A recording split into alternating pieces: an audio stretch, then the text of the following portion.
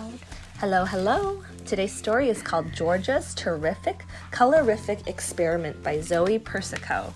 And we wanted to say hi to our friend Shishi who's listening today. Because we just sent it to her. Hi, Shishi. This is Georgia. She comes from a family of fantastic artists. Her mother, father, and brother and grandma leave Georgia in awe of everything they create. Even the family dog has some creative ideas. But Georgia is special. She dreams of being a scientist. From the vastness of the cosmos to the cell structures of plants and animals, she is fascinated by science. Georgia loves studying the works of the famous scientists, too. She is captivated by Marie Curie's studies on radioactivity. She admires Galileo's discovery of gravity. She fawns over Isaac Newton's conclusions about the color spectrum.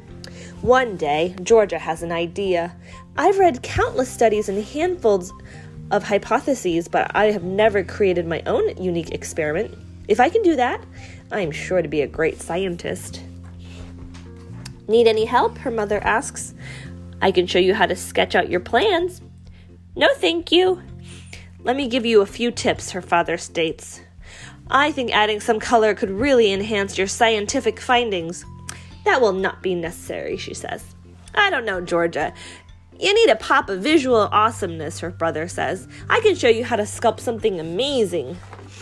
Enough!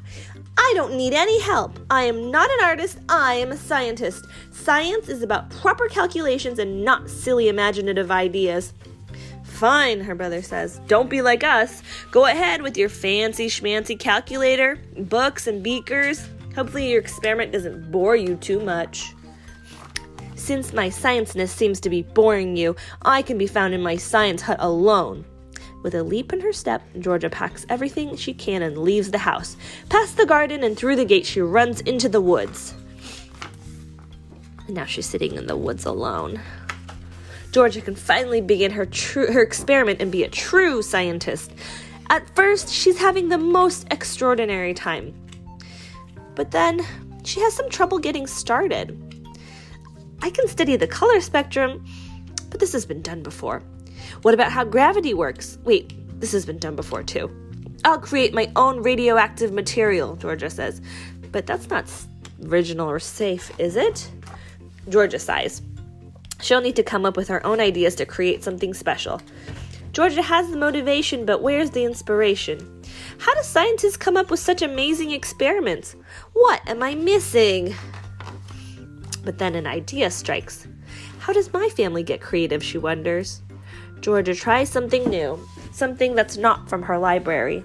It feels odd for her at first, but with every colorful beaker she fills and each new shape she draws, her excitement grows. It's time to head home. Georgia makes her way back.